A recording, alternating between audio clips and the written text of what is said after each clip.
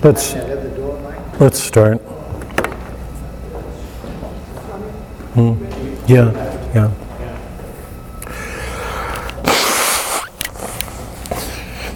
Let's start. Any prayer requests? I know that a sickness is going around everywhere.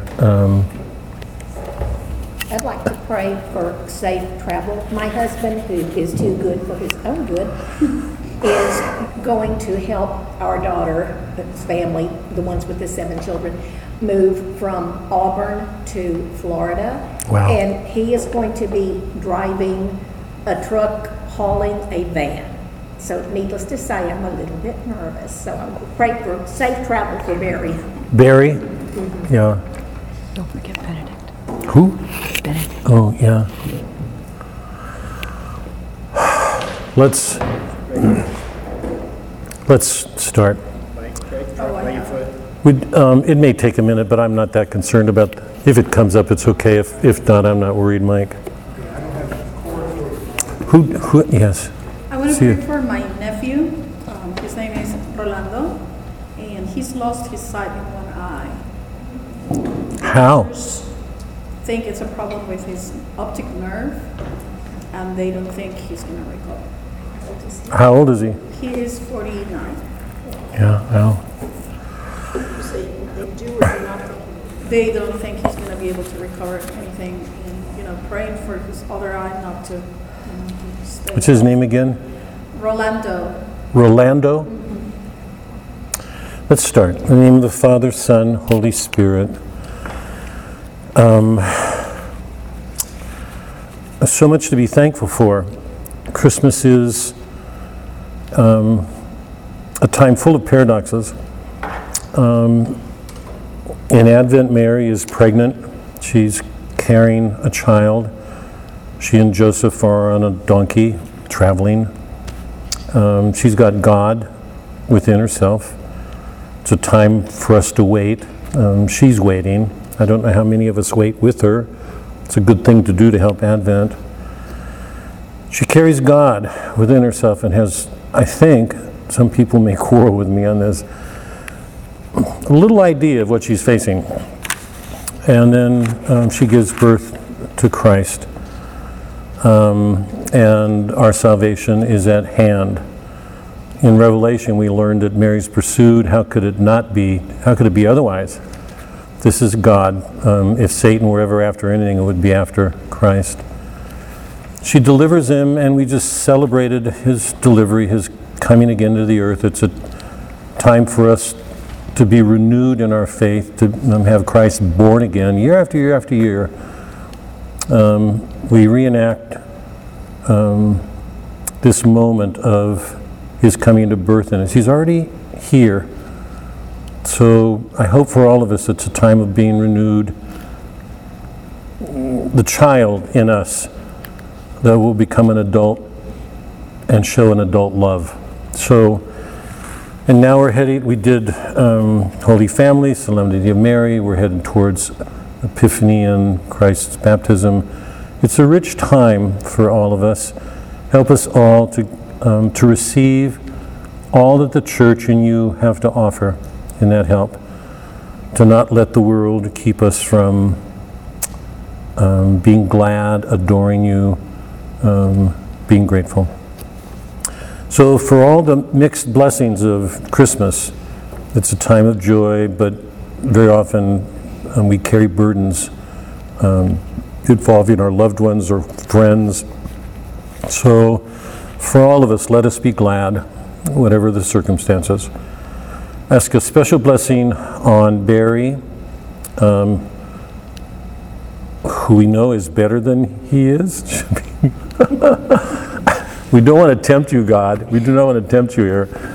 Watch over him, keep him safe, surround him with your protection.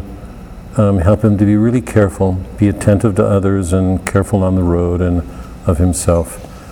And let Anne's heart quiet some, trust in you. And we ask a blessing on, Rolando, yeah. What to do? Heal him, please. Help him recover his sight surprise the doctors. And if it's not your will that he recover it, help protect his other eye. But whatever happens, let this be an occasion for growing in our grace. It seems to me one of the things that we learn in Revelation is that wherever there's holiness, it will come under attack. People who are good are generally going to suffer more.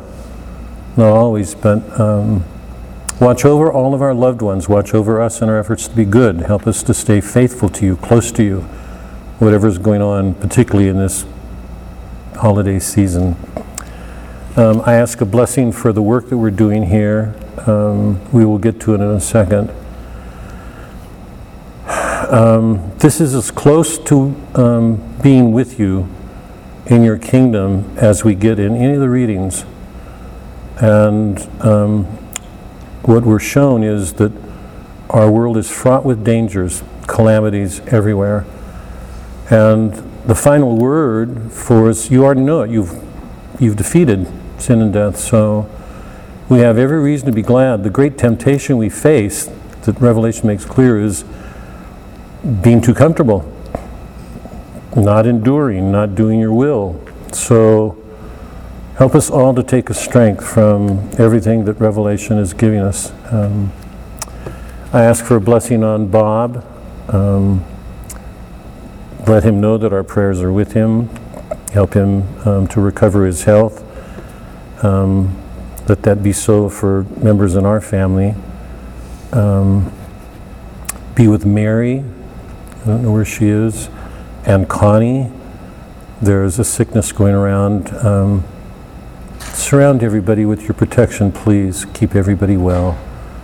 And the one last thing and most important thing that I would ask is help us to live these readings. A lot is asked of us. Give us the grace to make them real in our own lives. We offer these prayers in your name. Oh, thanks. I want to offer I think on behalf of all of us, certainly for me, I want to offer a special prayer of thanksgiving for Benedict. I was saying, you know this, you were present.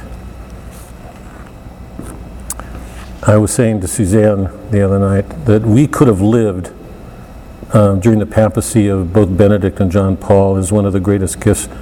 We didn't start out in the church, we were converts, we came in. To come into the church at a time when two popes offered themselves, hard to believe that Benedict isn't with you right now. But I offer my own thanksgiving, and I hope on behalf of everybody else. He fought an intellectual battle during an intellectual age. It's one of the dangers of our age. Everybody's educated and everybody thinks they know. He had a really fine mind, and he used it in defense of our faith, and he took flack for it everywhere. The intellectuals across the world attacked him constantly.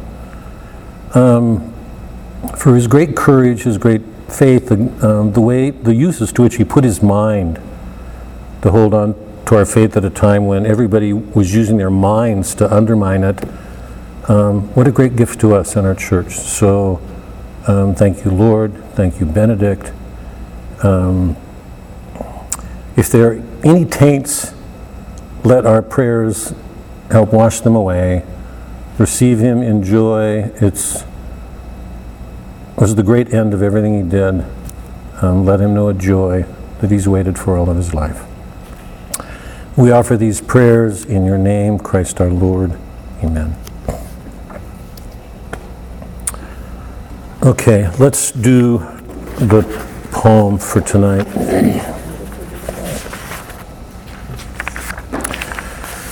I put two poems out for you. We'll do one next week. We've done both of them, I think both of them before, but not in this context. The book of Revelation, I want to put this out to you later to hear from you all what your response is, because it seems to me in some ways Revelation is a terrifying book. It's threatening everywhere. It's full of calamities and hurts and wounds and injuries, attacks, demonic. We don't get anything close to this in the Gospels. You can't find it in Matthew, Mark, Luke, John. We did them. You can't find anything like this. What's presented to our sight, our understanding, is these awful punishments and temptations to man, and the trials that he faces in having to overcome them. So I thought it would be appropriate to find a reading that would speak to that. So I'm going to read Luke Havergal, Edwin Arlington Robinson's poem, because it's prophetic. We've read it before. And then next week I'll read Alan Tate's The Cross, which to me is one of the most terrifying poems I've ever experienced. In some ways it's more terrifying than Dante's Hell, but we've read it, but we're going to read it in this context. So that's the reading that we'll do. So it's in the spirit of facing dreadful things, prophetic, dark things, that I want to read this poem, okay? Remember, Robinson's the one who did Isaac and Archibald. We did that maybe, I don't know, 6 months ago, 9 months. It's been within the last year. Remember, it's that poem about that young boy who's aware that his two uncles are growing old, and they're both speaking against each other and noticing in his presence, secretly, privately to him, that there's something wrong with the other. It's what happens in old age when somebody sees something's going wrong with somebody else and they don't realize it themselves. So, remember, it's a long narrative, it's quaint, it's lovely. There's an awareness that death is in the background of that whole poem, but it's told from the point of view of a young boy who's innocent and aware. So we're left with that irony. He's watching these two old men die. He loves them. He doesn't understand death yet. So there's that wonderful irony. This is dark. This is very different, okay? Robinson's Luke Havergal. Go to the western gate, Luke Havergal. There where the vines cling crimson on the wall, and in the twilight wait for what will come. The leaves will whisper there of her, and some, like flying words, will strike you as they fall. But go, and if you listen, she will call. Go to the western gate, Luke Havergal, Luke Havergal. So we know that it seems to be about some love between Luke and some woman, whatever happened between them. No, there's not a dawn in eastern skies, the light coming, to rift the fiery night that's in your eyes. But there where western glooms are gathering, the dark will end the dark, if anything. God slays himself with every leaf that flies, and hell is more than half of paradise. No, there is not a dawn in eastern skies, in eastern skies. Out of the grave I come to tell you this, out of the grave I come to quench the kiss that flames upon your forehead with a glow that blinds you to the way that you must go. Yes, there is yet one way to where she is, bitter, but one that faith may never miss. Out of the grave I come to tell you this, to tell you this. There is a western gate, Luke Havergal. There are the crimson leaves upon the wall. Go, for the winds are tearing them away, nor think to riddle the dead words they say, nor any more to feel them as they fall. But go, and if you trust her, she will call. There is the western gate, Luke Havergal, Luke Havergal.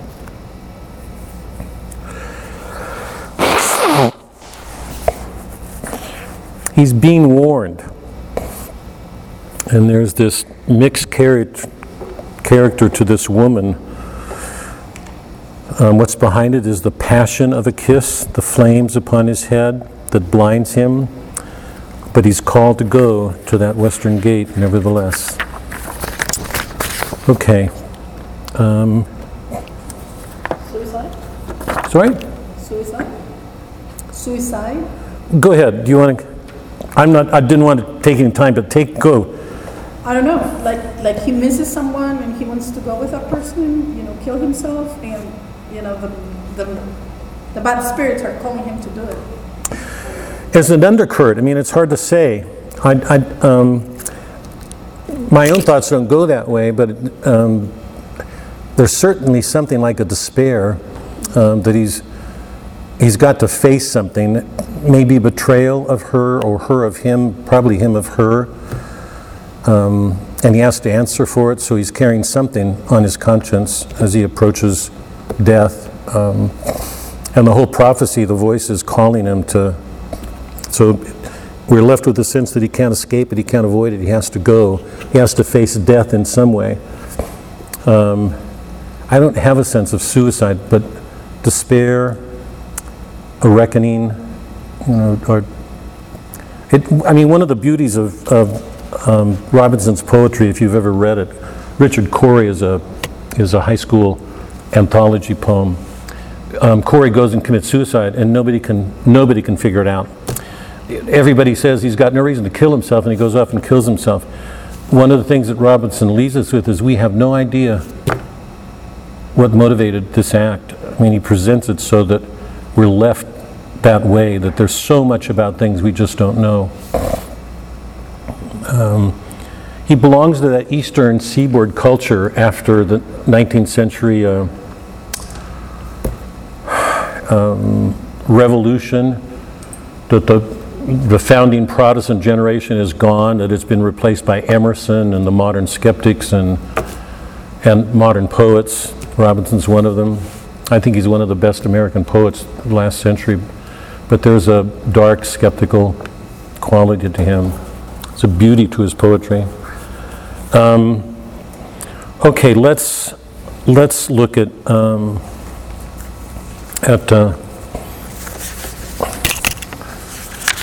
Revelation. Before we start, and I've got a number of things to cover here before we get to the text. Bob would laugh at that too. I've got a couple of opening reflections to offer you, mostly because this work is so difficult, and I don't want to just leave everybody in your heads. That's just something I do not want to do with this work. So, two thoughts before we begin. One is, the one thing that I would encourage everybody to do is to take this work very, very seriously. If we read the Gospels, we come away, I think,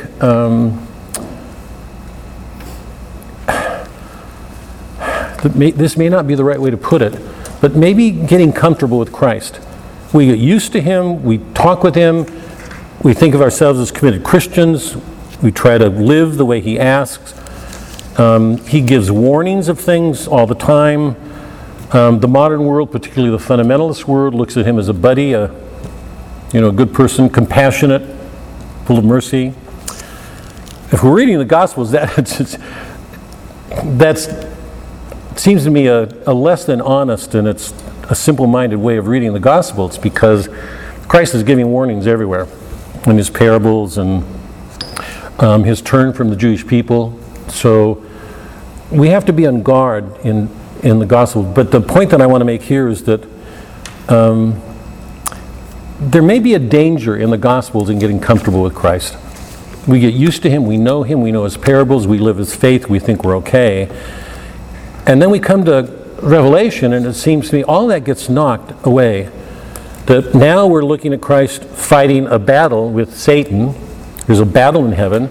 A third of the angels are gone, washed away. There are calamities everywhere. So we're seeing the direct effects of sin everywhere in the world. There are human sins, there are natural catastrophes everywhere. Revelation is filled with those things. So the one thing that I would like to say, urging you all to read this seriously. It ends the Bible, and if I'm not mistaken, and I'm glad for any corrections here, so often one of the impressions that we get from the Revelation occurs in the Rosary with a description of Mary what's the description again? She's clothed in the sun, the moon. You know, we've got this. Feet and a crown of thorns. Yeah, I mean, it's a glorious, that's Revelation. That's it. That's the image we're left with year after year with the Revelation. I'm not aware of feeling the reinforcement of getting hit over the head with dark pictures from Revelation. We go through the Bible, you know, in cycles every few years. But I think one of the things that we take away from Revelation is that. I said this when we did Matthew, that when I did it at St. Francis, it was a shocking experience for me because I realized we get passages from Matthew all the time. But reading Matthew as a whole changed my reading of Matthew. And I hope it did for you guys. Well, I think one of the effects... Sorry? I know. Would you mind just sharing with everybody what you said to me? Your experience, would you mind? Well, I think it was the last class, or maybe the last two classes that we've had. We talked about our thoughts about Jesus as a man instead of God. And it's like, oh, okay. I mean, so that process led to my whole Christmas in a daily manner, in a way, through prayer, of just remembering that he was a man. And I guess that's it. Just a more understanding or a deeper feeling of Christ as a man. And I've all known that. I've known it since Forever, I was a yeah. child. But it just sort of struck me more. Yep. I don't think it'll ever leave me. Just that, our discussion. Yeah. I'm sure everybody has this in your head. How much you? If I were to describe, Marilyn, because I know this for myself. Very often we think we understand something. There's a difference between understanding something and realizing it. When you realize something, you go, oh, holy, you know, you've known it. I mean, the experience that Marilyn's describing, I've had countless times in my life. One of the dangers, and we talked about this when we started the gospel, is they become so familiar to us in readings that we think we know them. Catholics don't read the Bible. Protestants read the Bible. We don't. One of the discoveries that I had when we did Matthew was that I realized I didn't understand Matthew. I mean, I thought I did. When we read something as a whole, we read it differently. What I want to impress on everybody right now is that's even more true with Revelation. It ends the Bible. So even if we've got all of the Gospels in us, we can't really understand them until we read that whole and we get to it. Because we get a very, very different view of Christ from Revelation than we do in the Gospels. So I just want to leave that with you. I'm trying to get down to earth as much as I can here. Take this book seriously. That's the first. The other night I was talking with Suzanne and asking her what her impressions were, because I think in the note that I wrote you guys, I had just been, surfing the net just to see what people were saying on Revelation. I was stunned. I was just shocked. I was coming across people who said that the first horseman was Satan. At the same time, there were people saying it was Christ. I heard all of these people are articulate, educated. They're presenting well-developed arguments. This is what's on the web. One person was saying that the first horseman, on the white horse, and had a bow. It could not be Christ because Christ had a sword. There were others who were making arguments that this shows you how there's a tendency to read the gospel, Revelation in three different ways. I'll get to it in a minute. Some people were equating actual scenes in Revelation with actual historical events. So one person, and I think he represented a group, he said that the three woes in Revelation represent three stages of the development, the effect of Islam in the world. From the point of view when Muhammad was born, to the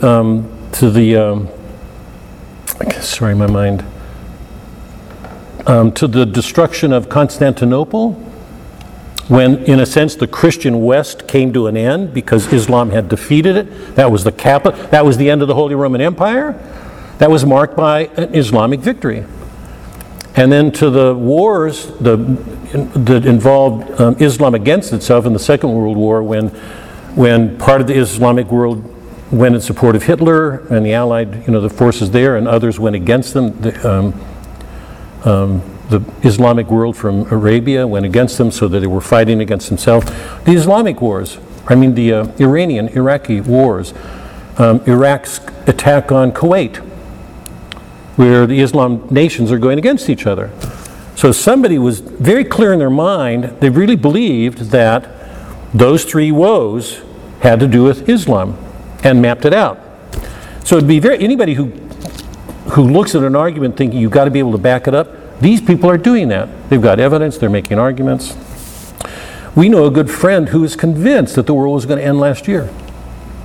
And she would mark dates and relate them to the Revelation, to passage, and say, see, this. They're all happening. So one of the things a question that I want to just raise tonight, why is it that people approach Revelation in that spirit? That so many people look at the events being described and identify them with actual historical events in the past, in the present. I don't want to get into this, but it's just a question I want to leave you with. In fact, I'm going to offer a thought right now and then go on. But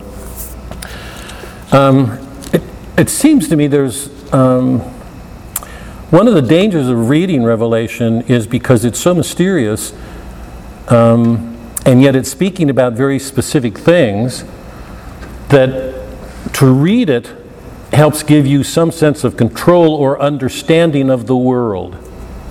Maybe even controlling it, because if you understand it, you think you're prepared for it, you're better able to deal with it, okay? So the second point that I'd like to leave you with, it seems to me one of the things that we can't come away from Revelation without experiences is the importance of living in mystery in our lives. I just want to underscore that a lot is made clear in Revelation, but how to understand it is left unclear. We know from Revelation, we know from the Gospels that, in fact, Christ's words are going to give it to us. I'm going to go to them in a minute. Evil's been conquered. Sin and death. When we finished Matthew, I remember reading that passage where he said, all of this will come to pass.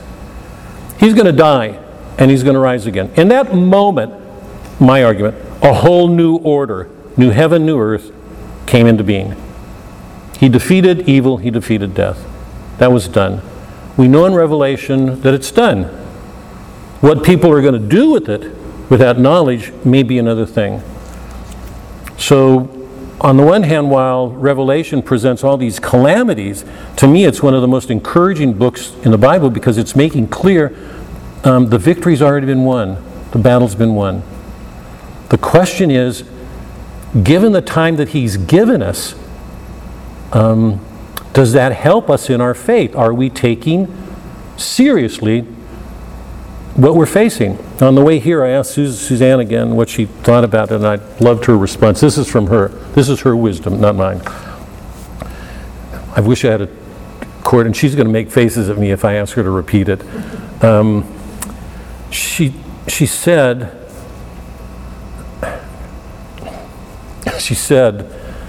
one of the qualities you come away from Revelation, one of the impressions you take away from Revelation is the world is full of woes.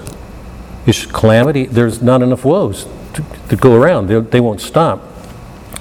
One of the most important things is living in uncertainty, to not have control over everything, particularly if you have faith. That's one of the calls of our faith, to live in mystery. Revelation, I think, underscores that. And I said, well, some people might accuse you of being a romantic, that you just live in this la-la world of faith. And she said, no, I'm not. She said, I live in the world. I live in reality. Suffering's a part of my life, but I live in mystery. It's there. It's part of who I am. It's part of the world. So it seems to me one of the things that Revelation does is makes clear, this is so important, it makes clear end times. There are going to be end times. There's no way to escape it. Every one of us will face death. Every one of us will face a judgment. It's going to happen. We know the end result. If we don't take seriously living that, how much worse is our sin? Because the victory's already been made. You know, the battle's already been won. So the interesting thing for us is that we have every reason to have a strong faith, and an even greater reason for living in mystery, because we're here in mid-time, in an intermediate time. We're not at end times. And here's my final word on an opening, just to... we started this course, Reading Literature. Some months ago we took a break for what I've been calling this section on apologetics. We did... we start with Fide Oratio, Regensburg, Abolition of Man, Orthodoxy. And the root of all of those, I suggested, was Pope Leo XIII's Eternal Father, in which he called for a recovery of natural philosophy. Every one of those individuals was calling the modern man back to his head, his intellect. Because if we don't do a better job with our minds, there's no way we can do a good job with the sacred. So we went through this long period of trying to strengthen our understanding of our faith, and the importance of reason in living out that faith. That's not a small thing. By and large, the Protestant world debunks one half of that. They make faith everything.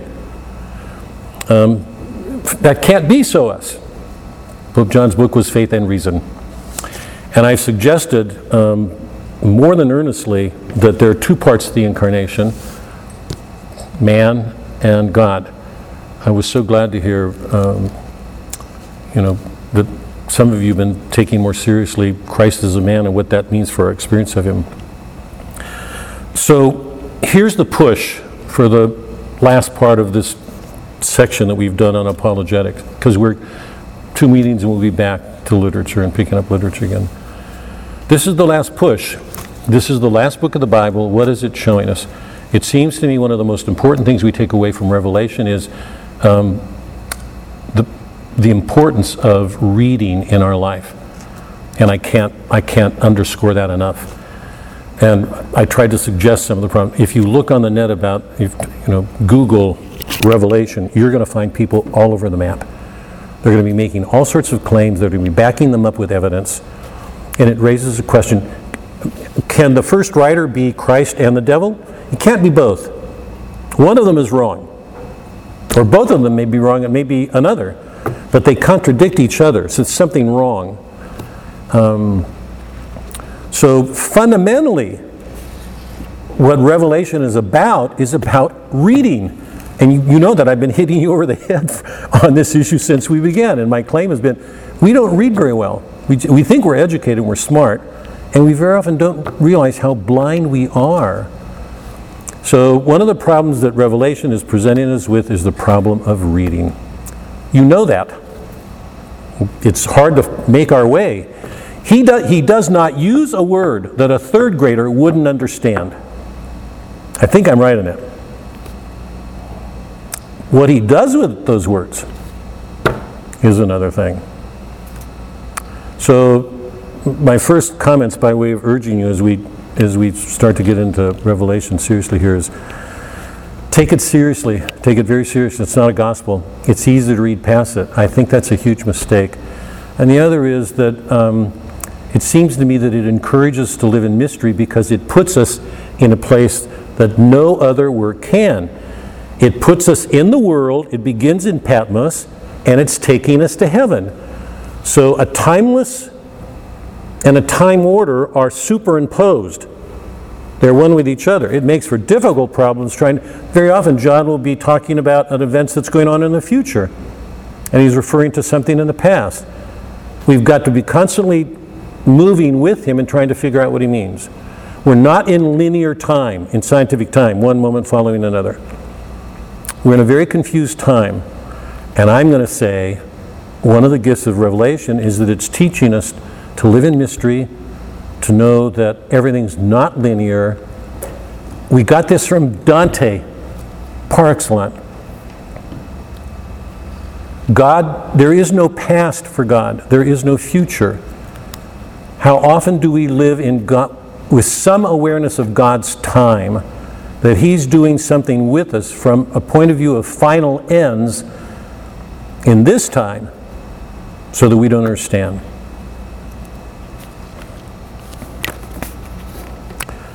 And just to back up this point, remember, because you know how important this is to at least the role that I have in this work we do together. Remember the argument that I gave you several weeks ago? The realist position on knowledge is this: nothing gets in the mind that doesn't first get in the senses. A realist would argue against the modern idealist philosopher, Descartes, Kant, and the rest, because those people maintain that we have these innate ideas and that's what we know. A realist says no, that we're bodily creatures. Our bodies are essential to our nature. Nothing gets in our head except through the senses. Christ was present to our senses. So long before it ever became a matter of faith, it was a matter of reason. He was there. We can't doubt it. The historicity of the Bible can't be questioned. Everything took place before our senses. So for us to downplay reason is sheer stupidity in my mind. For the fundamentals to say faith is everything just doesn't hold weight next to the incarnation. The incarnation means human. Christ could not have argued the way he did if he didn't use his reason. And every one of his arguments was understandable by everybody around him. Anybody open to hearing an argument, right? Using parables, arguments. He did not use reason. So as one of the central defining marks of our faith is faith and reason. It sets us apart from the Protestant world. It sets us apart from Islam or Judaism. So when we go into Revelation, we're going into a vision that took place on the world in Patmos. It takes us to a heavenly kingdom. We are called to keep both powers alive, reason and faith. But it's requiring of us a different way of reading. We have to hold two orders together simultaneously: a divine order and a historical order. And I'm trusting everybody sees immediately how hard that is. Because most of the time when we're in the world, we're just living linearly. This, and that's the meaning of things. In Revelation, we can't. We're going back and forth all the time. So let me stop, and then because I want to get to my notes and the book. Any comments or questions before we start? I just have a quick comment.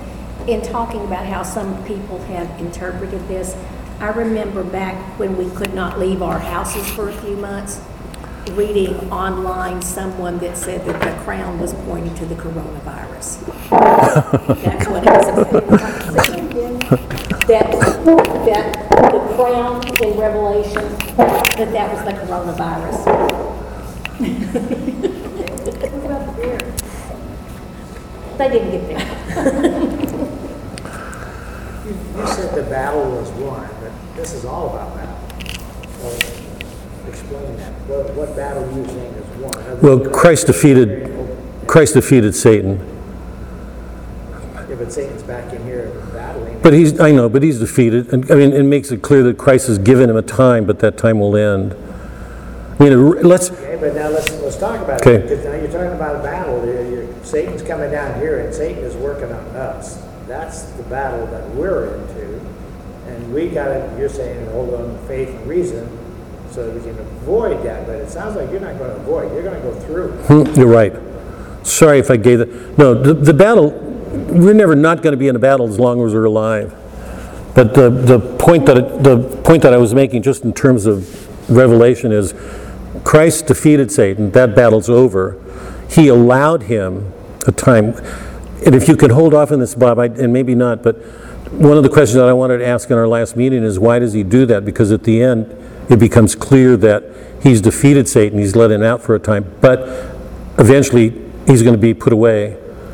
We're not there yet, but I would say it's full of battles. I mean, they're everywhere. But I would say also they're full of punishments. The punishments are overwhelming.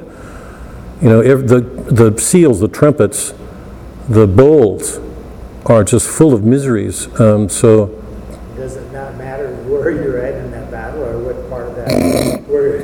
So could you were mentioning, and they mentioned also about the sign of the cross on your forehead and all that. And that's good if you have that. But how do you know that you have that? Other than through baptism and through every ash Wednesday. But you're still in this. You're in the battle, and you got to stay there and continue on through that. But it sounds like there are a lot of people who are not going to make it through that. yeah, I'm not sure how to respond. I'm not sure that I hear a question there, but it seems to me one of the points of Revelation,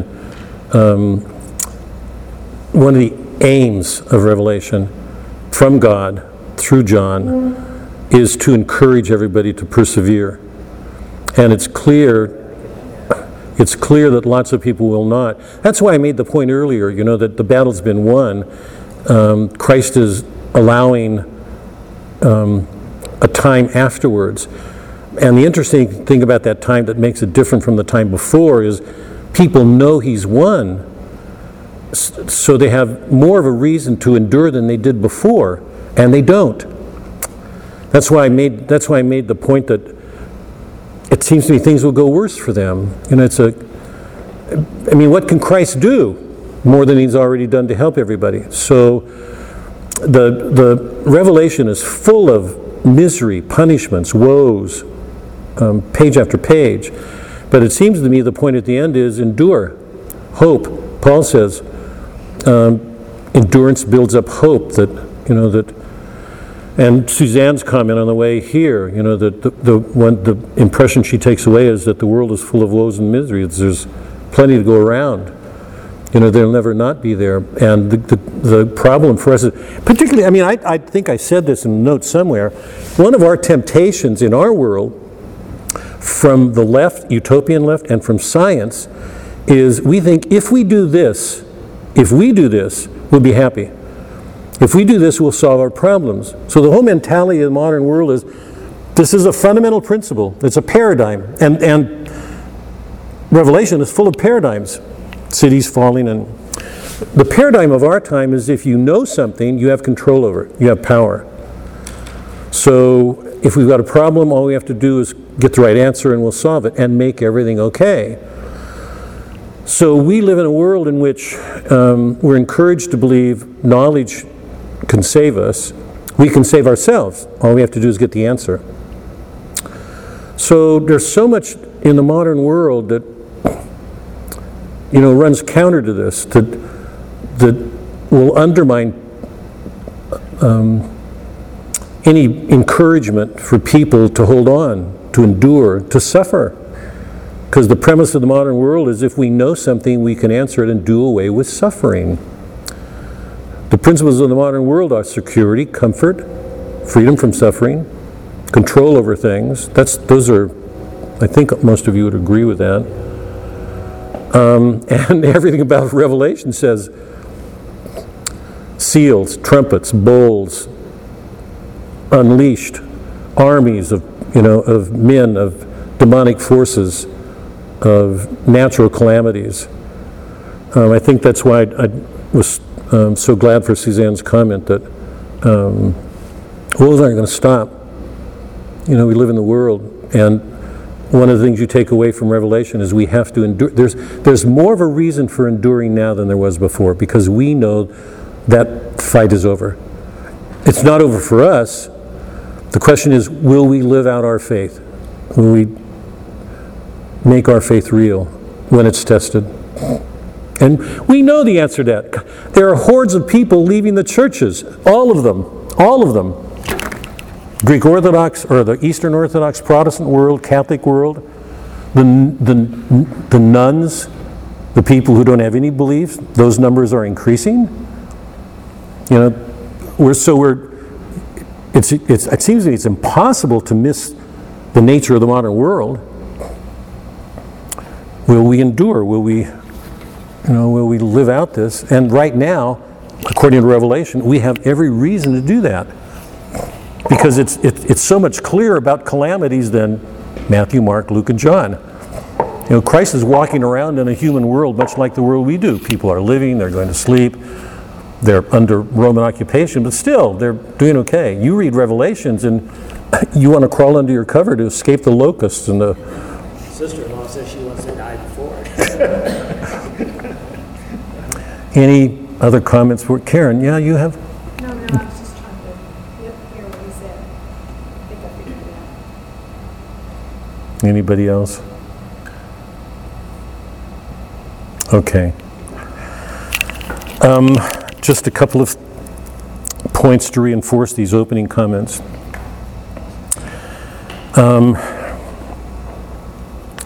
Remember, in Matthew 24, we spent a good amount of time on that passage.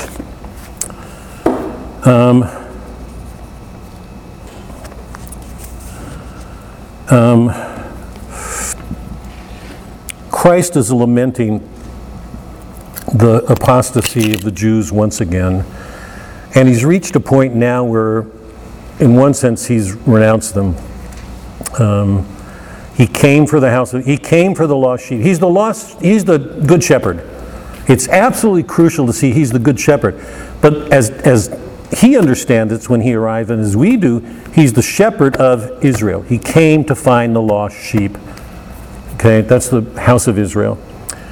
And again and again, he finds these people outside the house who have more faith than the people inside it. And I've said, he's overwhelmed. He's overcome with love. He says, I've not seen a love like this. And he heals them.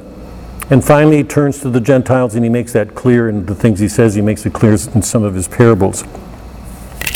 Here in 24, in book 20, the end of 23, he says, O Jerusalem, Jerusalem, killing the prophets and stoning those who are sent to you, how often would I have gathered your children together as a hen gathers her brood under her wings, and you would not. Behold, your house is forsaken and desolate. For I tell you, you will not see me again until you say, Blessed is he who comes in the name of the Lord. And you know that when he looked on Jerusalem, he wept. He knew that it was going to be destroyed, and wept. Jesus left the temple and was going away when his disciples came to point out to him the buildings of the temple. But he answered them, You see all these things, do you not? Truly, I say to you, there will not be left here one stone upon another that will not be thrown down. The temple is going to be destroyed, and a new temple, a church, but it's a church that's going to be far more concerned with the inner life than the Jews were. Because the Jews define themselves by outward actions, by the law. And you know that Christ is calling people to a love that's inward. So the temple that will be built in its place will be what we understand to be the church, but it's also that place where we encounter God in our hearts, in love. This is the discourse, the Olivet discourse. It's in the garden. The disciples say, when we know about this coming, and Christ says, I am the Christ, they will head many astray, and you will hear of wars, rumors of wars. See that you are not alarmed, for this must take place, but the end is not yet. For nation will rise against nation, kingdom against kingdom. There will be famines, earthquakes in various places. All this is but the beginning of the sufferings. Then they will deliver you up. He says the same thing will happen to you. But he who endures, go down a little bit, he who endures to the end will be saved. And this gospel of the kingdom will be preached throughout the whole world as a testimony to all nations, and then the end will come. Bob, just a thought. I'm not even sure that this is going along, your own way of thinking, but it seems to me, in view of these are the disciples, that one of the things we have to take away from this is if you try to be good, things are going to get harder for you. Satan's not going to make things easier for anybody who's trying to be good. If he's going to go after anybody, it's going to go after somebody who's trying to. So, in a world in which this is the Protestant mind, the gospel of prosperity, the Old Testament. Salvation was associated with rewards, that you've made it. That was taken as a sign. If you fell off from that, it was taken as a sign there's somewhere a sin in your house. And the whole world is agog with success, material wealth. Those are signs that you made it. That's also a sign for some believers that you're saved. Christ is making it clear, if you're trying to be good, things are not going to go easy. So the question is, the harder you struggle, the more you're going to be attacked. Will you endure? Will you persevere? If you're waiting until you have success and everything's comfortable, you may be missing something. I can't say. But all the martyrs, whom he talks about in Revelation, all the martyrs died. And he said others are going to die, they're going to be killed too.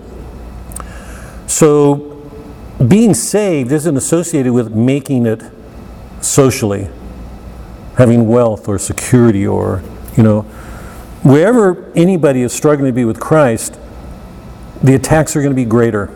That's what Christ is telling the disciples right now. They're going to come after you.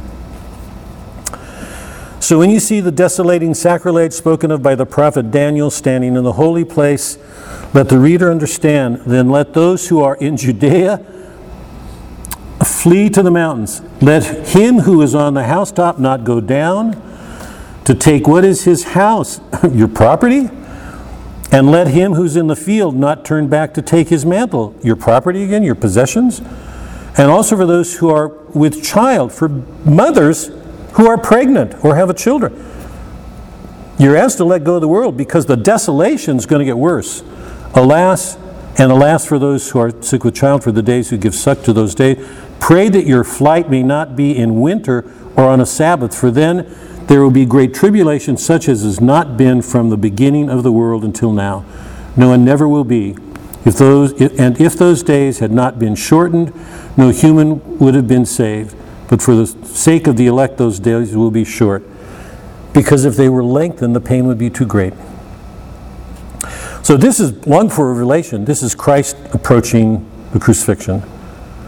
And he's warning what they're going to be facing. So, and remember the lines we close with. So also, this is 32, chapter 24, verse 32. Learn from the fig tree. So also when you see all these things, you know that he is near at the very gates. Truly I say to you, this generation shall not pass away till all these things take place. Heaven and earth will pass away, but my words will not pass away. A new heaven and earth will come into being at that moment when he rises from the tomb. The cross kills him. He rises. He's raised from the dead several days later. So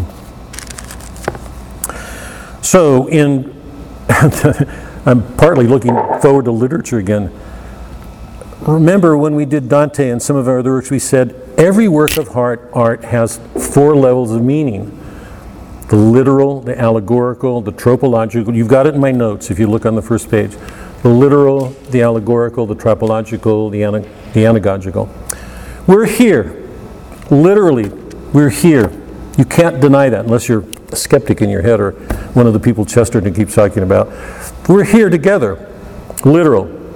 Allegorical.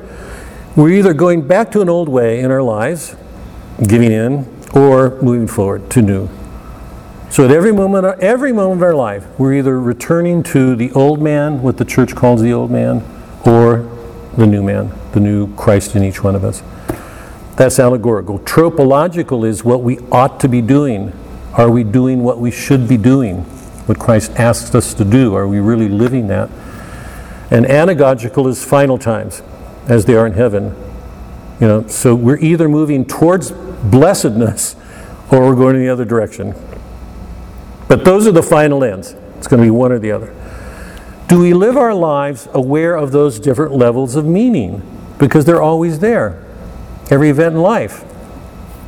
Is there anything going on in the modern world to encourage us to see life in multiple levels? Outside of literature, I don't know of it.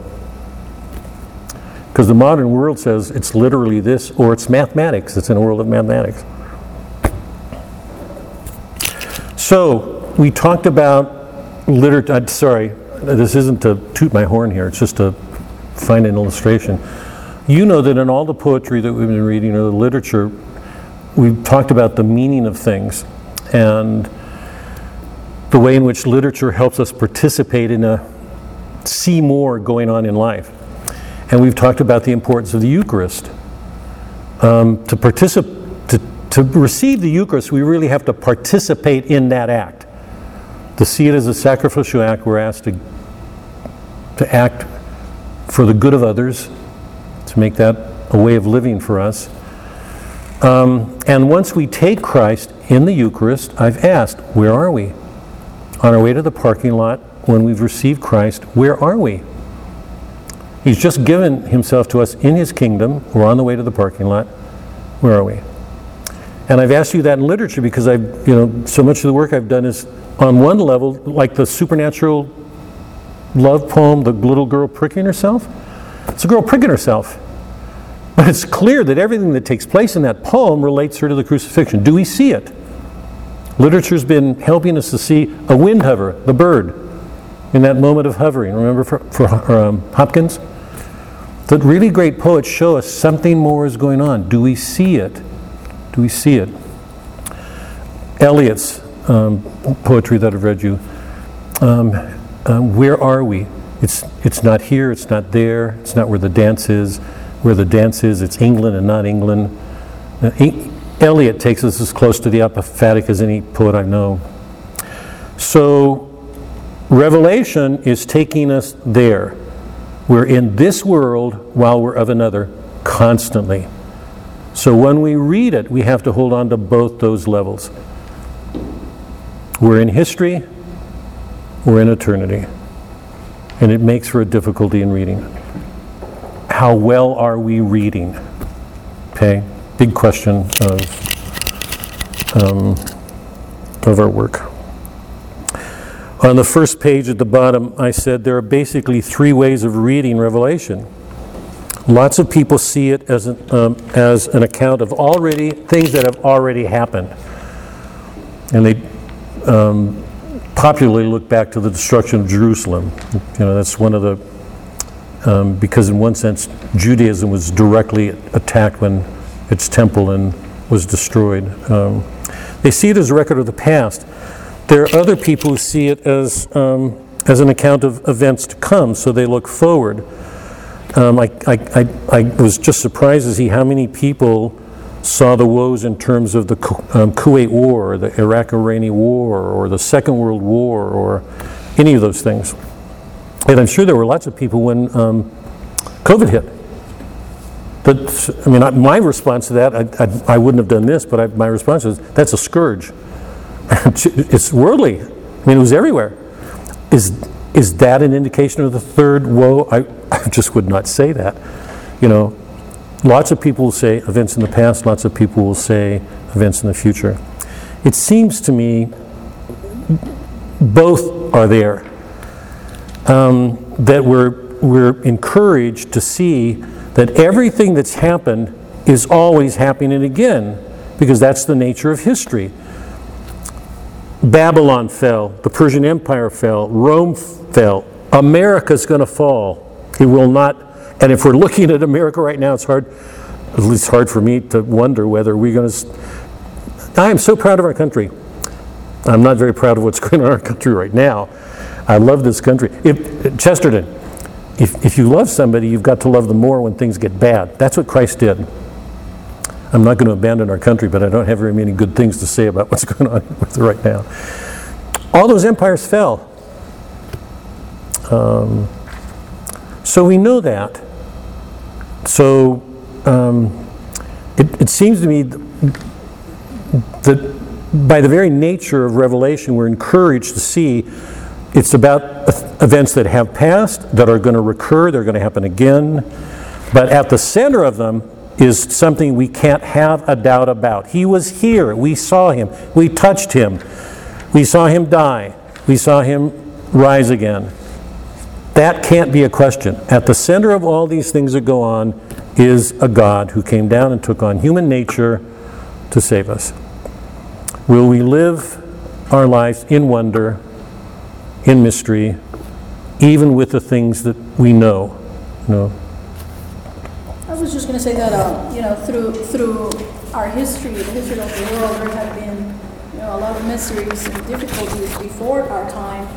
And I'm sure that people have looked at Revelation that way too. So it's just like you were saying, it's like a cyclical thing. Now we're seeing earthquakes and wars, but or the coronavirus, but in the time of the plague. Right. I'm sure those people saw it that Right. way too. So Right. it's something that it can be interpreted based on different realities. Right. Yeah. I mean, I don't want to get ahead, but I'm going to get ahead. Remember, I love it. It's because I love the end. I love the end of the Bible. To me, it's just remarkable. Remember, the Revelation ends with Christ saying, "Come," to his bride. Come. Don't ever forget that.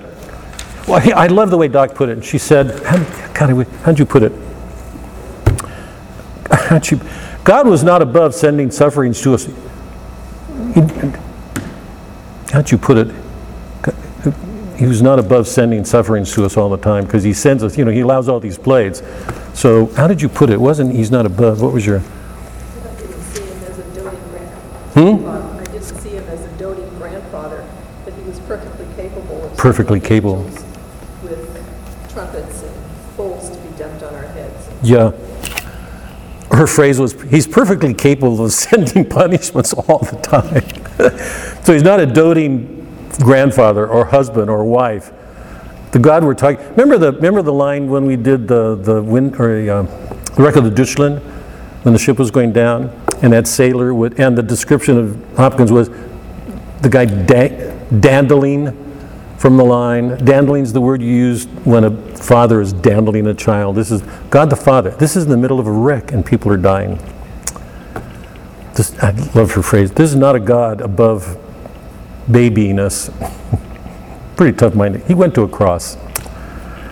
Okay, let's turn to Revelation. So Revelation begins with two important events structurally for the whole poem. The first one is John's a prisoner on Patmos. He's on an island, presumably being persecuted because of his Christian faith. And while he's there, somebody speaks to him. This is Revelation 1. I, John, your brother, who share with you in Jesus the tribulation and the kingdom and the patient endurance. There it is, Bob, at the very opening. The tribulation and the kingdom and the patient endurance was on the island called Patmos on account of the word of God. And the test. Notice he's not feeling sorry for himself. He's not going, poor me. He's on the island of Patmos because God's word. He's not blaming God there. I was in the Spirit on the Lord's day, the Sabbath, and I heard behind me a loud voice, write what you see. And you know that he has this vision of the 7 golden lampstands and the stars. In the end of chapter 1, the voice says, write this down. As for the mystery of the 7 stars, which you saw in the right hand, and the 7 golden lampstands, the 7 stars are the angels, the bishops, we assume, of the 7 churches, and the 7 lampstands are the 7 churches. So, and by the way, I think we've said this, 7 represents the completeness of things. So, by this we're meant to see that he's talking about all the churches, everywhere, and the bishops who look over them. And it's clear from the letter, some bishops are doing a really good job, and some bishops are not. I hope that sounds familiar. The American bishops about 15, 20 years ago, well, lots of people had some things to say about what they were doing. Let me just leave it that way. But here, at the very beginning, Christ is giving John an exegetical principle to explain how to do something. This is what this means. 7 from this point on will mean completeness, whatever it is. I'm just going to read from 3 of the churches. So from this point on, what I'm going to do is I'm just going to go through Revelation, picking out sections just to give a sense of things. I'm trusting you've all read it. My concern is to give a principle so that we're understanding what's going on as I get through it, okay? Just as I am right now. So Christ asked him to send these letters to the 7 churches. And these are probably the most prominent churches in the world at that time. So here's what's interesting. John is in time. He's in history. He's rooted in history. He's being asked by Christ to write these letters to groups who've already been formed. Otherwise, Christ wouldn't have anything critical to say of them. So he's looking back to a past, and God is encouraging them to correct themselves. So here at the opening, we're literally in time. John's going to write to these existing churches in time, but he's going to be assuming a past and a future. Is that clear? Because they've not been doing what they should do, and they're being asked, clean it up, straighten out. So is everybody clear? So right there, we've got an image of the tensions, the complexity of time. Okay? So, chapter 2, to the angel of the church in Ephesus write, the words of him who holds the 7 stars in his right hand, who walks among the 7 golden lampstands. So, we're being given images of the light, the grace radiating from God, right? In the stars, the lampstands, offered to the churches. Is that clear? It's like an image of graces or light being given to them. Okay, and they're imaged in stars, lampstands. Okay, the lampstand, I think, was actually an image from the Jewish temple. I know you are enduring patiently and bearing up for my name's sake, and you have not grown weary.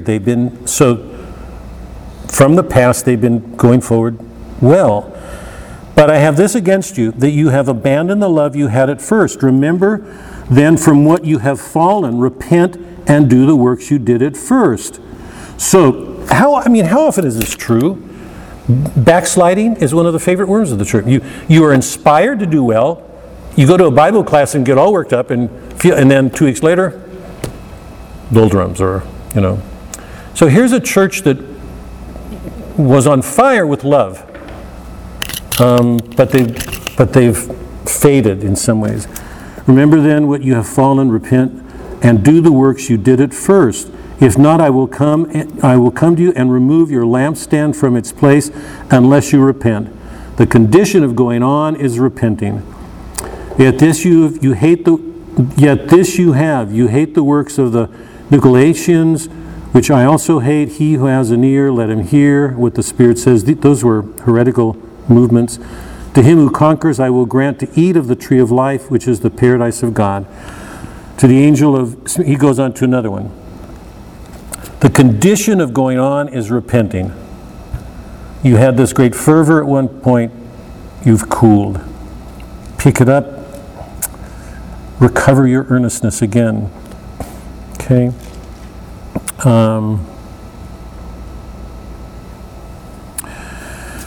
Verse 18, to the church of Thyatira write, the words of the Son of God, who has eyes like a flame of fire and whose feet are like burnished bronze. I know your works, you have your love and faith and service and patience, endurance, that your latter works exceed the first. But I have this against you, that you tolerate the woman Jezebel, who calls herself a prophetess, and is teaching and beguiling my servants to practice immorality, to eat food sacrificed to idols. I gave her time to repent, but she refused to repent of her immorality. Behold, I will throw her on a sick bed, and those who commit adultery with her I will throw into great tribulation, unless they repent of her doings. And I will strike her children dead, and all the churches shall know that. I am he who searches mind and heart, and I will give to each as your works deserve. The Protestant movement of inefficacy of good works, Christ is saying, I will give you according to your works. If you love, you will show it by what you do.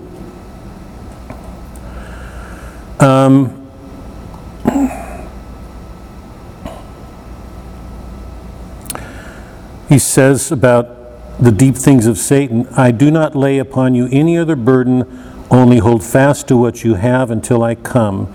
He who conquers and who keeps my works until the end, I will give him power over the nations. He shall rule them with a rod of iron, as when earthen pots are broken in pieces, even as I myself have received power from my Father, and I will give him the morning star. That's Christ. He who has an ear, let him hear. It's interesting that the Jezebel is at the center of this difficulty here. I'm not going to do all of them, it's too much. I'm only going to take a moment to comment because this is a dangerous thing, but I want to offer something here. Men have always been asked to be brave, forever. We live in an age in which women have been given a place to sort of step forward.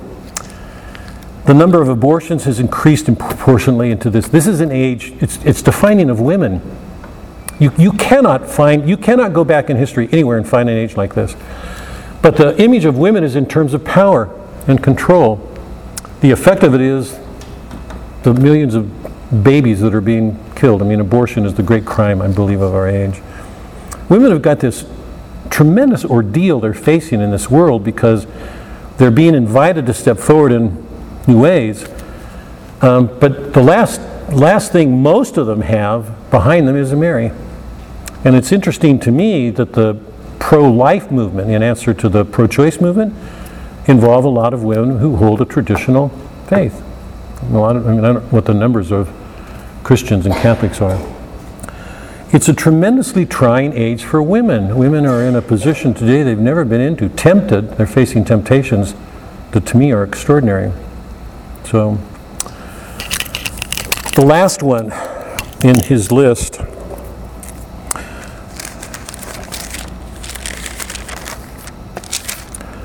this is 3:15. To the angel of the church of Laodicea write the words of the Amen, the faithful and true witness, the beginning of God's creation. I know your works. You are neither cold nor hot.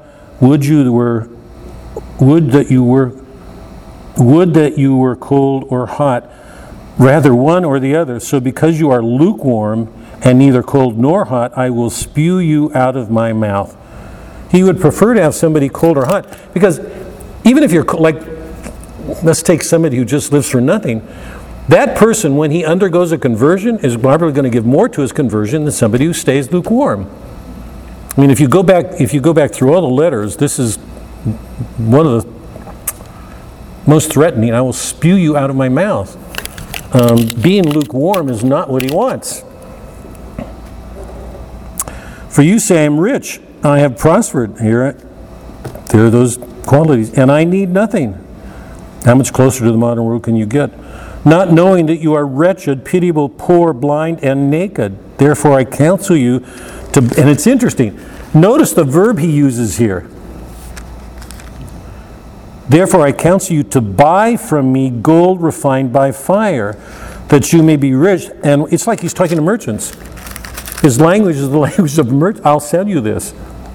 But if you want gold, I'm going to give you a different kind of gold.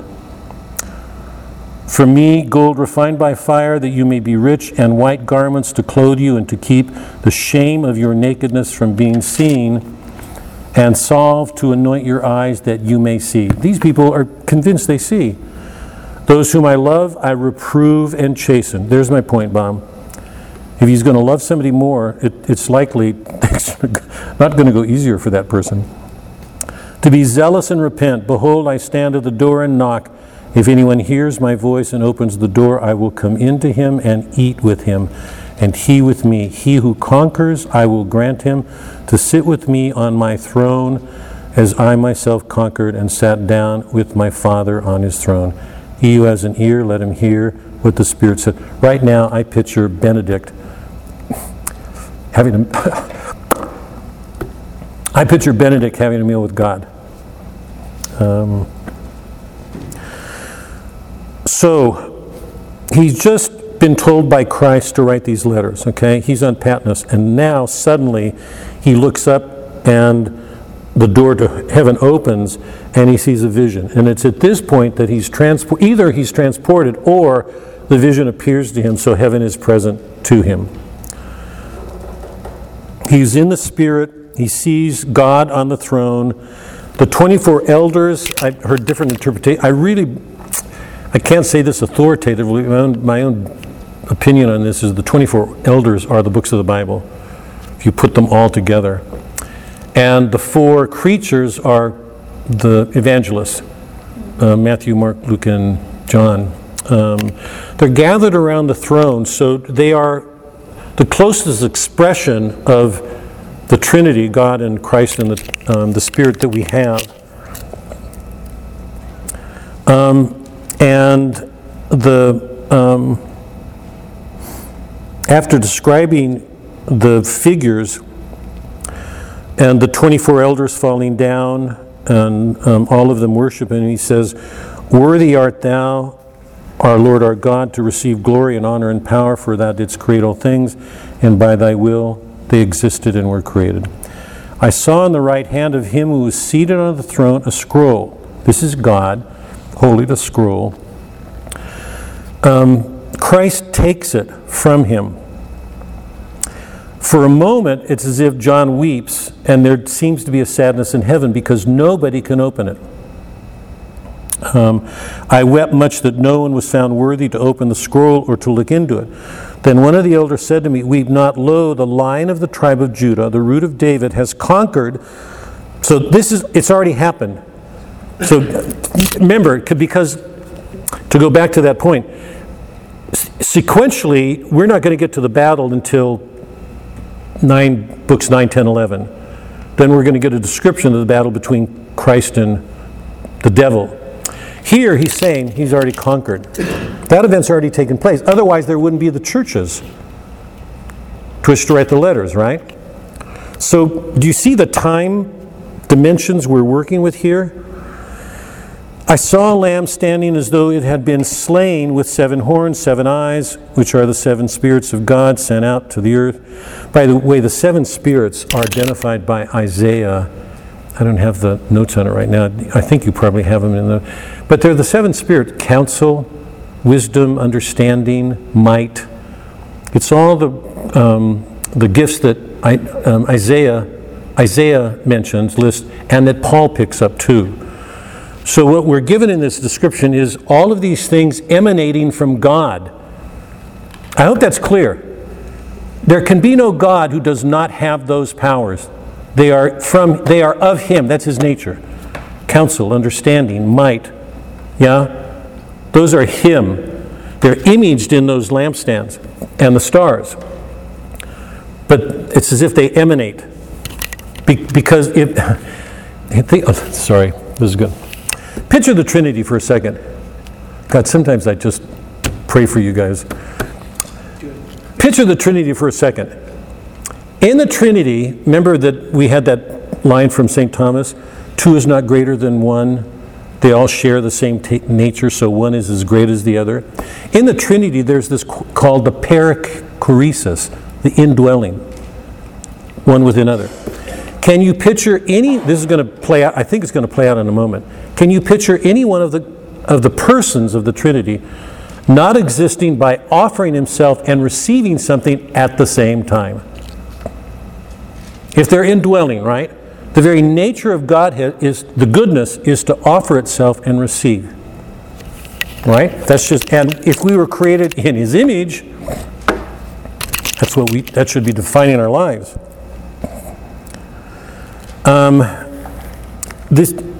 So the Lamb approaches, who makes clear he had been slain, and he has these powers. And those around him sing, "Worthy art thou to take the scroll and to open its seals, for thou wast slain, and by the blood didst ransom men." So it's been done. Now, Christ opens the seals, and John is describing what's going to happen. Now I saw when the Lamb opened one of the 7 seals, and I heard one of the 4 living creatures say, as with a voice of thunder, "Come." And I saw, and behold, a white horse, and its rider had a bow. Before I go down the list for a second, I want to just... Whatever we think about this moment, remember, nobody in heaven is worthy to open that. So presumably that says something about Christ. He was slain, he gave his life, and he rose again. So those are the conditions of opening that seal. And just to look forward for a second and try to establish something here. Seals represent something enclosed that authorizes something. Something's going to happen, right? A packet. You always seal it with that wax and close it. The only one capable of opening that seal is Christ, because he was slain and rose. So whatever we make of the seals, they carry that in him. It comes from God. It's authorized by God. Christ is giving it to John. And we're going to see each one of the seals opened, okay? Yeah. Do we know, like, so when they talk about the seals were open, did that have a meaning for the people of that time period? Like, what was that? Is it like a seal? Was it like a seal on a scroll that was open, or is it? That's the way I picture it, Heather. We don't know. I mean, I'm picturing it the way you are. I mean, I think that's the common understanding of forever seals have been something enclosed. It authorizes something. There's a power and authority in it. And not everybody has the qualification to open that seal, to break it so that it can be opened. So we get this from God. That's what a seal is. Just stop and think about it for a second. Seals contain an authorization of something. Trumpets announce something, right? You blow a trumpet when you're announcing something. Very often it can be a battle cry or a celebration after a battle, but it's announcing something. It's about to happen. The trumpet is symbolic of that. The seal is an authorization. So here we're getting something from God. I love Suzanne's. How did she put it? Not great, or how'd you put that phrase again? Help me out here. He wasn't above, I keep using that phrase, he wasn't above giving of all these. Tribulations. Yeah, but it was your phrase that these seals come from God, the Father, right? Christ takes them and then presents these to John, and he's describing now what they contain. The first seal is the first, we all know these, it's the first of the 4 horsemen. The first one is a rider on a white horse with a blow and a crown. The second one, and each time one emerges, it comes in response to one of the creatures, that is one of the 4 evangelists saying, "Come, come, come, come." The second one is another horse, bright red. Its rider was permitted to take peace from the earth. He removed it so that men should slay one another. When he opened the third, he saw a black horse, and in its hand the rider has a balance. It's a trading instrument. It's a merchant world, or weighing things. It's the scale of justice. A quart of wheat for a denarius, and 3 quarts of barley for a denarius. But do not harm oil and wine. The fourth one is a pale horse and a pale rider, and his name was Death, and Hades followed him. The fifth seal shows all these souls under the altar who were martyred for Christ, and it's a large number. The sixth, on 12, when he opened the 6th seal, I looked, and behold, there was a great earthquake. The sun became black as sackcloth, the full moon became like blood, and the stars of the sky fell to the earth as fig trees, its winter fruit when shaken by a gate. The sky vanishes, the kings of the earth, the great men, slave, free, hid in the caves and among the rocks of the mountains, calling to the mountains and rocks, fall on us and hide from us. They want to die, because what they're facing, the the ordeals they're facing are so painful. So let me throw this to you, but let me offer this thought, because here's the first of the difficulties, the real symbols. It seems to me that the four, one of the differences between what happens with the seals and the trumpets is these are authorizations. The four horsemen are sent out, each one with a different power. The church sees the first one as Christ, and I think that's true. We can take each one of the four and see the power for authorizing them in God. So they're things to be done. They're authorized. When the trumpet comes, we're getting an announcement of things that are going to happen then, when all these plagues and calamities are going to take place. The last two things that take place here with the fifth and sixth seal are point to things that, one, have already happened and that will happen. Those who dwell under the earth that were martyred they will be given a rest for a while, but their brethren, all the rest who follow them, will also be killed like them. When the sixth seal is open, he looks and there's a great earthquake, so there's a natural disaster. So we're moving from, I feel like I'm on risky ground here, but we're moving from things that are authorized, that are in their motion to be, and to something that has been done, the martyrs, and a natural disaster that's taking place. When the trumpets come, they're going to be announcing things that, let me just take a couple and then come back and take up whatever questions or comments you have. When the Lamb opens the seventh seal, this is chapter 8, there's silence in heaven for a half an hour, and then followed by thunder and lightning, which are the images of the power of the throne. And what begins then are angels blowing trumpets. Chapter 8, verse 7. The first angel blew his trumpet, and there followed hail and fire mixed with blood, which fell on the earth. A third of the earth was burned up. The second angel blew his trumpet. Something like a great mountain burning with fire was thrown into the sea. A third of the sea became blood. A third of the living creatures died. A third of the ships were destroyed. The third angel blew his trumpet, and a great star fell from heaven. That's Satan. It's called wormwood. The name of the star is wormwood. A third of the waters became wormwood, and many men died of the water because it was made bitter. A fourth blew his trumpet. A third of the sun was struck, a third of the moon, a third of day, a third of night. Everything. Then I looked and heard an eagle crying with a loud, woe, woe, woe to those who dwell on the earth. That's the fourth.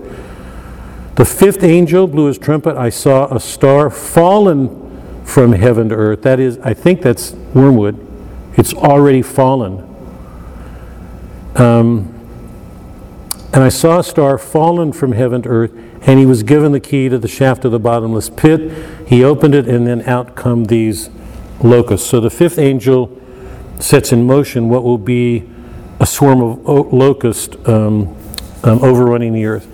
In those days men will seek death and will not find it. They will long to die, and death will fly from them.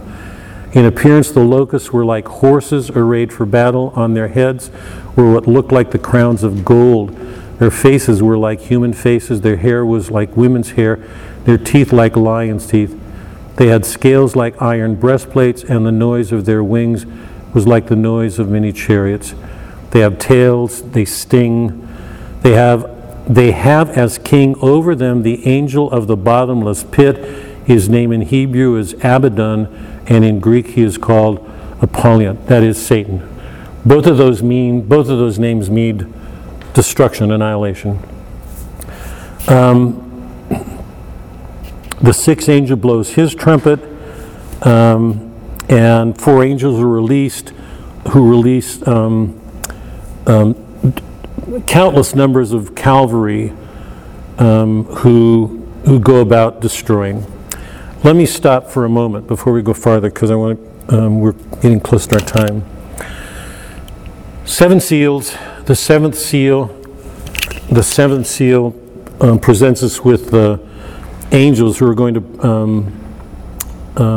blow these trumpets, and then we get these the first 4 trumpets who involve destructions of a third of everything in creation, basically. So, but now let me stop for a second, because it seems to me this is all difficult, and I'm not a scholar in this. So the seals authorize something. They're set in motion. We don't see the horsemen do anything. We know what they're capable of doing, but they're released to carry out what they're going to do. And then it ends with the description of the martyrs and the natural disaster. And then the 7th seal makes an opening for the first of the trumpets, and we get these images of the trumpets causing some calamity. Okay? Blood and hail fell on the earth. A mountain tumbled over, burning, causing a third of the sea became blood. The living creatures of the sea, a third of them died. The ships were destroyed. The 3rd angel blew his trumpet. A star fell, its wormwood. The 4th blew his trumpet. A third of the sun, everything in creation, the sun, the moon, everything, day, night, loses a third of itself. Let me stop there now, just to open up questions to you guys. Any responses? You guys may have some knowledge about these things that I don't have. I'm glad for any of you to share what's going on. Any questions or comments about the seals and then the trumpets? And one of the questions I don't want to get to before we end on this note is, why a third of everything with the trumpets? Those opening trumpets, all 4 of them, result in a third of everything being destroyed. So, well, it relates back to the Trinity again, does it not? Also, back to the Satan too, the Satan, the Antichrist, and the false apostle. Bob, can you flesh that connection with the Trinity out? Because I don't think it's going to be obvious to people. Can you explain that at all? Give any understanding of it? I don't know. I'd have to go back to this book here and read it, but it was in here. We've got to go on our own wits here. Heather? Well, I just remember isn't it true that from the fall, Satan took a third of the angels with him when he fell? Yeah. And so you have that, it's a bringing of incompletion. Say it again. 3 is the perfect number, like 3 is the number of God, and it's represented in all sorts of things in nature and mathematically. Right. So you take one of those things away, and suddenly there's a lack of balance. Just let me press it. Is lack of balance the right? Wait, hold on. You got here, let me, because I really want to take a minute with this, because people will use these numbers and go, a third means Trinity, without any sense of what it means. So let me just pursue this for a second. Take Christ out of the Trinity. You can. So would you just call that a lack of balance? To follow it? Hold on, let me what happens in that moment? Take God the Father out. Doesn't matter. Let's just take Christ out of that. Can you describe what ensues as a lack of balance? How do you describe the effect of that? Something is broken. You don't have that wholeness anymore. I mean, it's more than a lack of balance when you're talking about, like if you're talking about removing Christ from the Trinity. It's more than a lack of balance. It's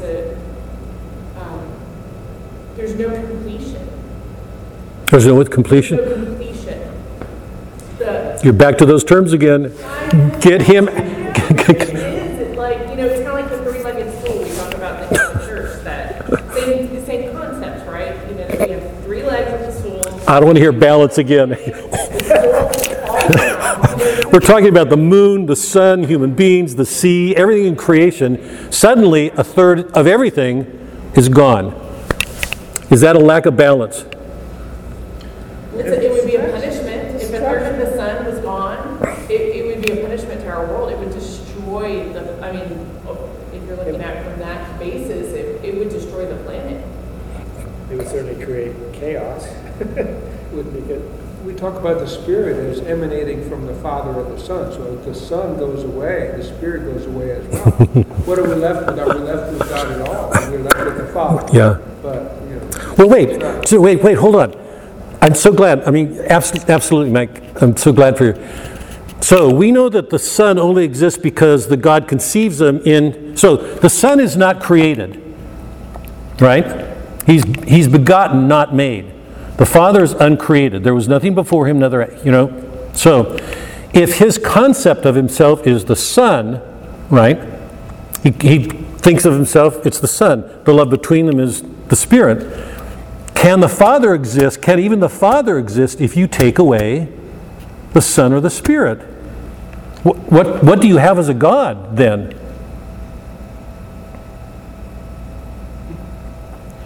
Well, I don't know, but we have no creation. Is that clear to everybody? Is that clear? No? You know the Trinity. God's concept of himself, his image of himself is the Son. So he's co-eternal. He's not made, otherwise he'd be contingent. He'd be like anything created, like a man. But he's not. He has the same uncreated. He's begotten, not made. He's one with the Father. So is the Spirit, the love between them. Take away the Spirit, Mike is right on. You've got no Son. If you take away the Spirit and the Son, what do you have? Jehovah. Sorry? Jehovah. Yeah, it's like a false image.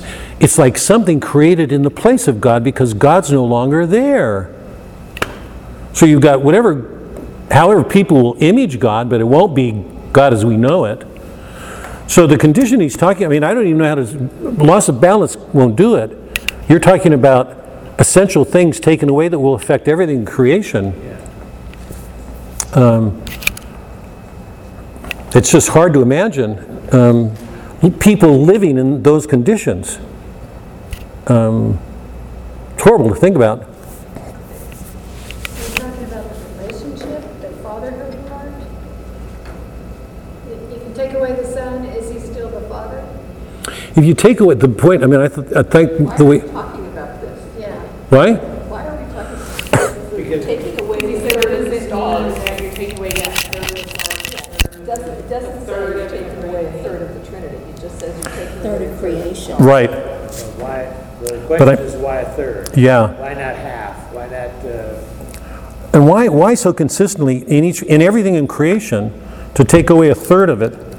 What's going on here? So you've severely damaged it, but you haven't destroyed Say it again, Doc. it. So you've severely damaged it, taking away a third. You've severely damaged it, but you haven't destroyed it. Everything else, yeah. Yeah, but I'm just, the opportunity to persist? right, to endure. Yeah. Yeah. Yes, because Yeah. there's still hope, I guess there's still hope in something Yeah. there. Yeah. Well, and in a situation like that, if it literally happens, which I think, can be argued that may be the case, is we would be forced to rely on God. We would have nothing else. If you're up, if the mountains are being upended and the islands are sinking and it talks about that, that things that are up will go down and things that are down will rise and, the stars fall in the sky, all of this stuff happens. We go back to, it's just us and God. Yeah, and I guess We don't have all That's this even stuff. before the locusts and all that start coming out. What? That's before the locusts. And that's before the locusts, the Yeah. armed locusts. Yeah. This is before. remember the locusts came out for Moses in Egypt too. So that's but to go back, because I think Suzanne's point is a good one. The world it's really, it's just an interesting condition to think about here. Not everything's destroyed.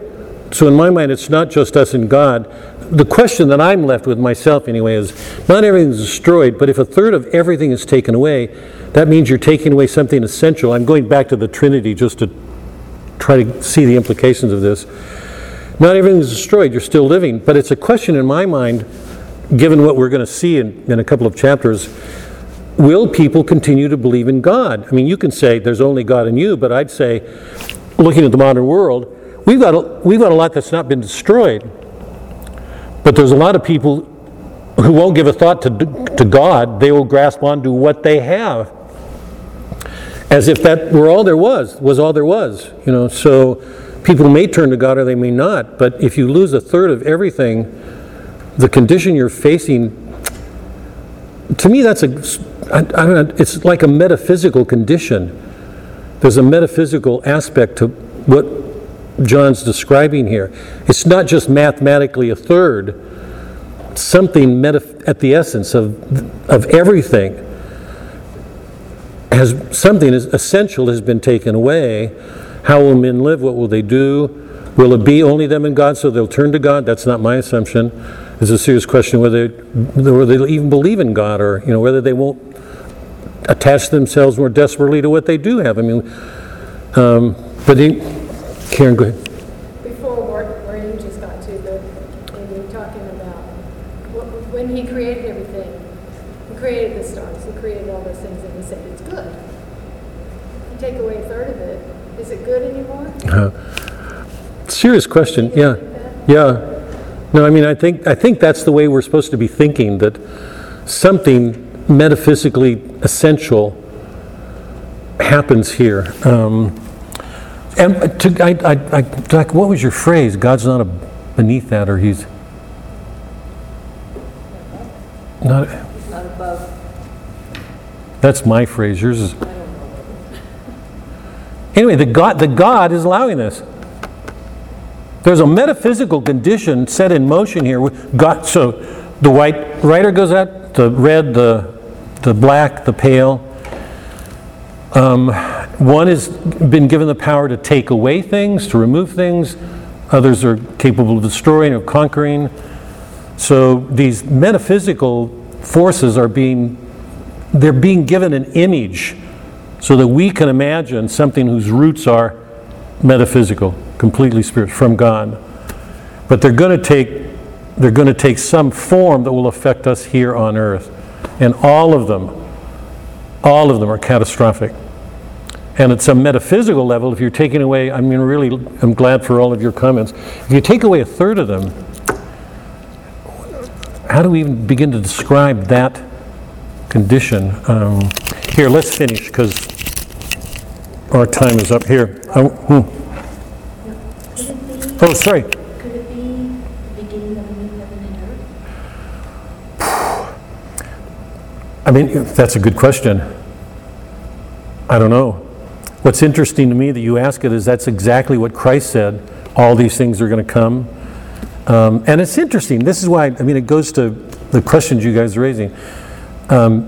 All of this will come to pass before this generation. All of this will take place before this generation passes. And we know it's going to happen. He's going to die and rise again. And what we know as the temple, heaven and earth, should be radically changed. Because God has just come and done something that should change that. Even though the catastrophic things are going to continue. We learn it from here, because God's going to go, he's going to allow it for a long time, even though he conquers the devil. But, so Christ is saying, everything you know is going to change. All of this is going to happen. All these apocalyptic events that he's just described. Here, before we go, just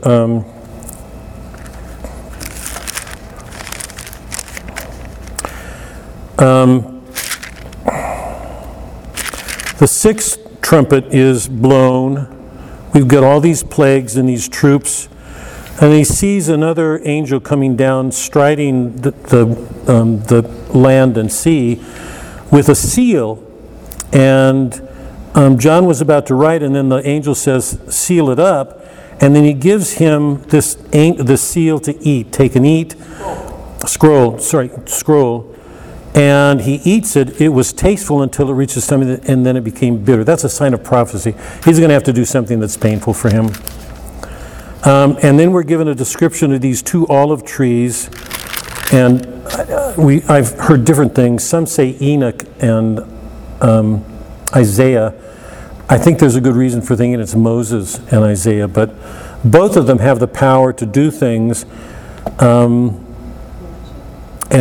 on 11 about... Are those the two witnesses? Sorry, Moses and Isaiah, are they the two witnesses? say, The two witnesses? yeah. What does your book say? I don't know. Leave it, it's a good, Mine says Moses and Elijah, or Enoch and Elijah. yeah, right. I thought that's what I said, did I not? Did I? It says Isaiah. Isaiah, Elijah, oh, yeah. Two prophetic figures like that who are capable of causing real problems among men. When they have finished their testimony, the beast that ascends from the bottomless pit will make war on them, conquer them, kill them, and their dead bodies will lie in the streets. They'll lie there for a few days. Everybody around will be merry and glad because these two figures tormented them constantly. God will breathe into them again. Then they heard a loud voice from heaven saying to them, "Come up hither." In the sight of their foes they went up to heaven in a cloud, and at that hour there was a great earthquake, and a tenth of the city fell. 7,000 people were killed in the earthquake, and the rest were terrified. We're just given descriptions of things that are constantly ongoing. I mean, they were a part of life then, they were a part of life during the Middle Ages, they're a part of our life now. The second woe has passed. So we're being given a description of all that passes with the release of the locusts and the fatal effects of these two figures, Moses and Elijah, whoever it is. One of the books, I don't know, they never died, they were taken up. Yeah. And then they came back, and that's what this thing, and that's what created the big deal. Yeah. And it's a question, I mean, we've got to bring to this. That's the... My book suggests that it's Peter and Paul. Yeah. I mean, there's good reason. What we know is these people caused a lot of hatred in what they were doing. And I don't know whether we should take dying literally. Peter and Paul make more sense because they both died. But that's the first woe. And we know from what was said earlier that there are going to be three woes.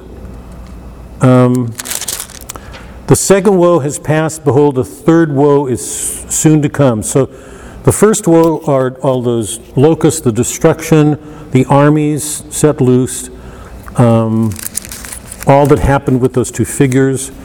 Then the seventh angel blew his trumpet, and there was loud voices in heaven saying, "The kingdom of the world has become the kingdom of our Lord and of Christ." So on another level, the battle's been won. So in whatever sense any world attempts to have a world power like Persia or Babylon or Rome or America, with what happens here with Christ, that's abolished. The kingdom of the world has become the kingdom of our Lord and of his Christ, and he shall reign forever and ever. And the 24 elders who sit in their thrones before God fell on their faces and worshiped, saying, "We give thanks to thee, Lord God Almighty." So a thanksgiving is given for what God has done. Now remember, John is being given these visions. He started on Patmos. He either ascends or a vision is made available to him, but he's given the power to see these visions of the seals and the trumpets, all the calamities that follow. We've seen the seven seals. This is the seventh trumpet. And it's at that point that the kingdom of the world is replaced by the kingdom of God. We know that these are going to go on, but we also know that the battle is spiritually at one level over. Christ has conquered death. He's conquered sin. We're being allowed a period afterwards for this trial, this test. We'll come to that at the end. But at this point, that's what we know. Then God's temple in heaven was opened, and the ark of his covenant was seen within his temple, and there were flashes of lightning, loud noises, peal of thunder, and earthquake, all of which mark the presence of God. And a great portent appeared in heaven, a woman clothed with the sun, with the moon under. It's Mary, and now we're going to get a description of Mary pregnant with Christ and Satan pursuing her. This is where I want to stop. What I'd like to do is take the next 4 or 5 chapters here through the battle in heaven and see where that takes us. And then we'll have one more class in which we'll finish Revelation up. Any comments or questions about what's happening to this point? Remember what I said in the beginning, just a couple of things to reinforce this. It's crucial that we take Revelation seriously. It's so abstract that lots of people just dismiss it. They don't give it the attention it deserves. It's to be taken seriously because this is the only work that gives us a perspective from final ends. It's the only one. In all other books, we're in intermediate time. If you read a novel, we're going to be in our time. Huckleberry Finn, Charles, it doesn't matter. We're going to be in this time. We do not have a glimpse of final ends. We get them occasionally in epics. There was something of that in the Iliad. Yeah, I'll actually take a minute with that. But that was part of the epic world. In the novel, that's not true. Final ends is taken away. So take this seriously, and take seriously the other comment that I made, that so much of what happens in Revelation leaves us with uncertainties, mysteries. We have to figure things out. But it's encouraging us to read everything that goes on in this life is serious now because it's connected to final ends. So if we're reading it well, we come out of it saying we have got to change the way we read. For us not to see this going on right now at every moment of our lives is to play with final ends. We saw that in the opening letters to the churches. We're seeing it in every event that's taking place here. The easiest thing for Christians, we saw it in the 7 letters. Get comfortable, take things for granted. Revelation shatters that. It's full of the numinous, the dreadful, the awesome. God is all-powerful. We can't take him for granted. So, any comments or questions or? In a lot of the Virgin Mary's revelations, in Fatima and other places where she has talked to visionaries, there is always something of this, like a punishment or. Yep. Yeah, and it's interesting that awful things follow. I mean, the secular world wants to deny them. There's conflict, battles over that. Were they real? They're divisive. They point up divisions in our world. This is a special book. It's visionary. We're asked to not see things the way we ordinarily see them. Do you think that there's been too much literal reading of I'm confused by different theories of rapture. We hear a lot about it. It's been so much of a part of popular novels and whatnot. Right. There are different, I think there's a pre-tribulation rapture, and it's there's whole, 3 or 4 different theories. It just, all these theories swim around in my head. And I don't think the Catholic Church really supports any of those precise theories, right? Let me ask you all to do this for the next week before we meet, and I'll see if we can take a few minutes. I hinted at it, but I really wanted to get us going on this. Why do the Protestants read Revelation differently? Why do Catholics read it differently? What does it say about what does it say about the faith of those 2 denominations what does it say about the way they read?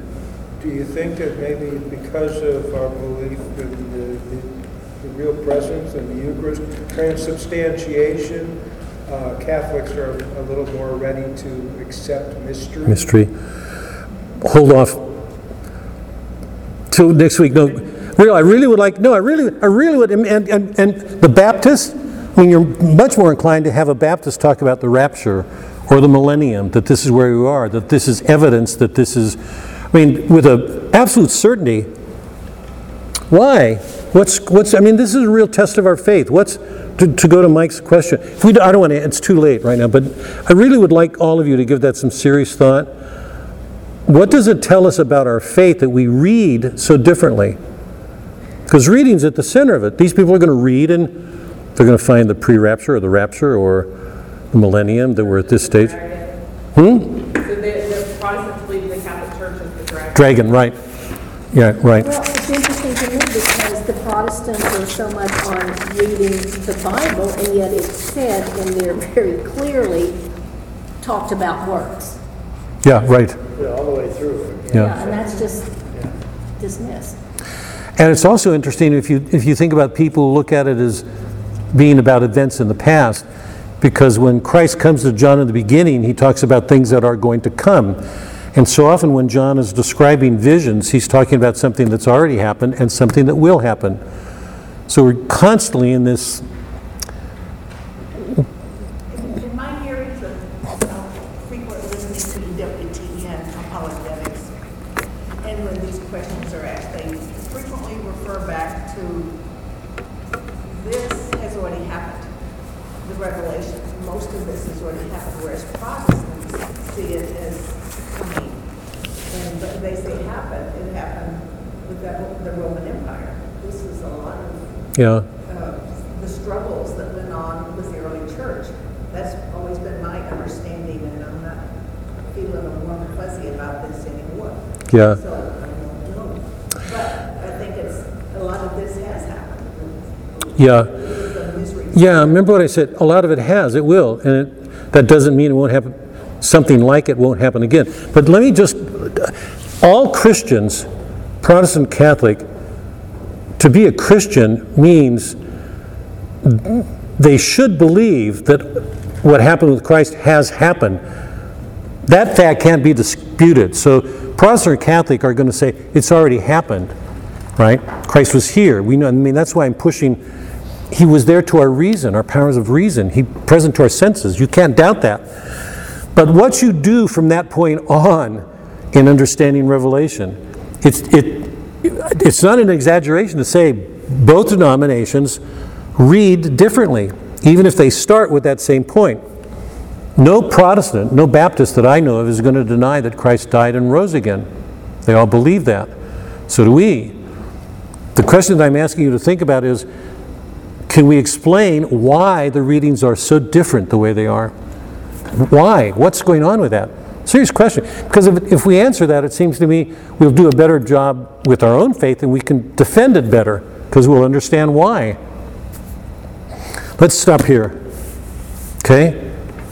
We'll take up from about 11 to 16, somewhere in there, 11 to 15, 16 next week, okay?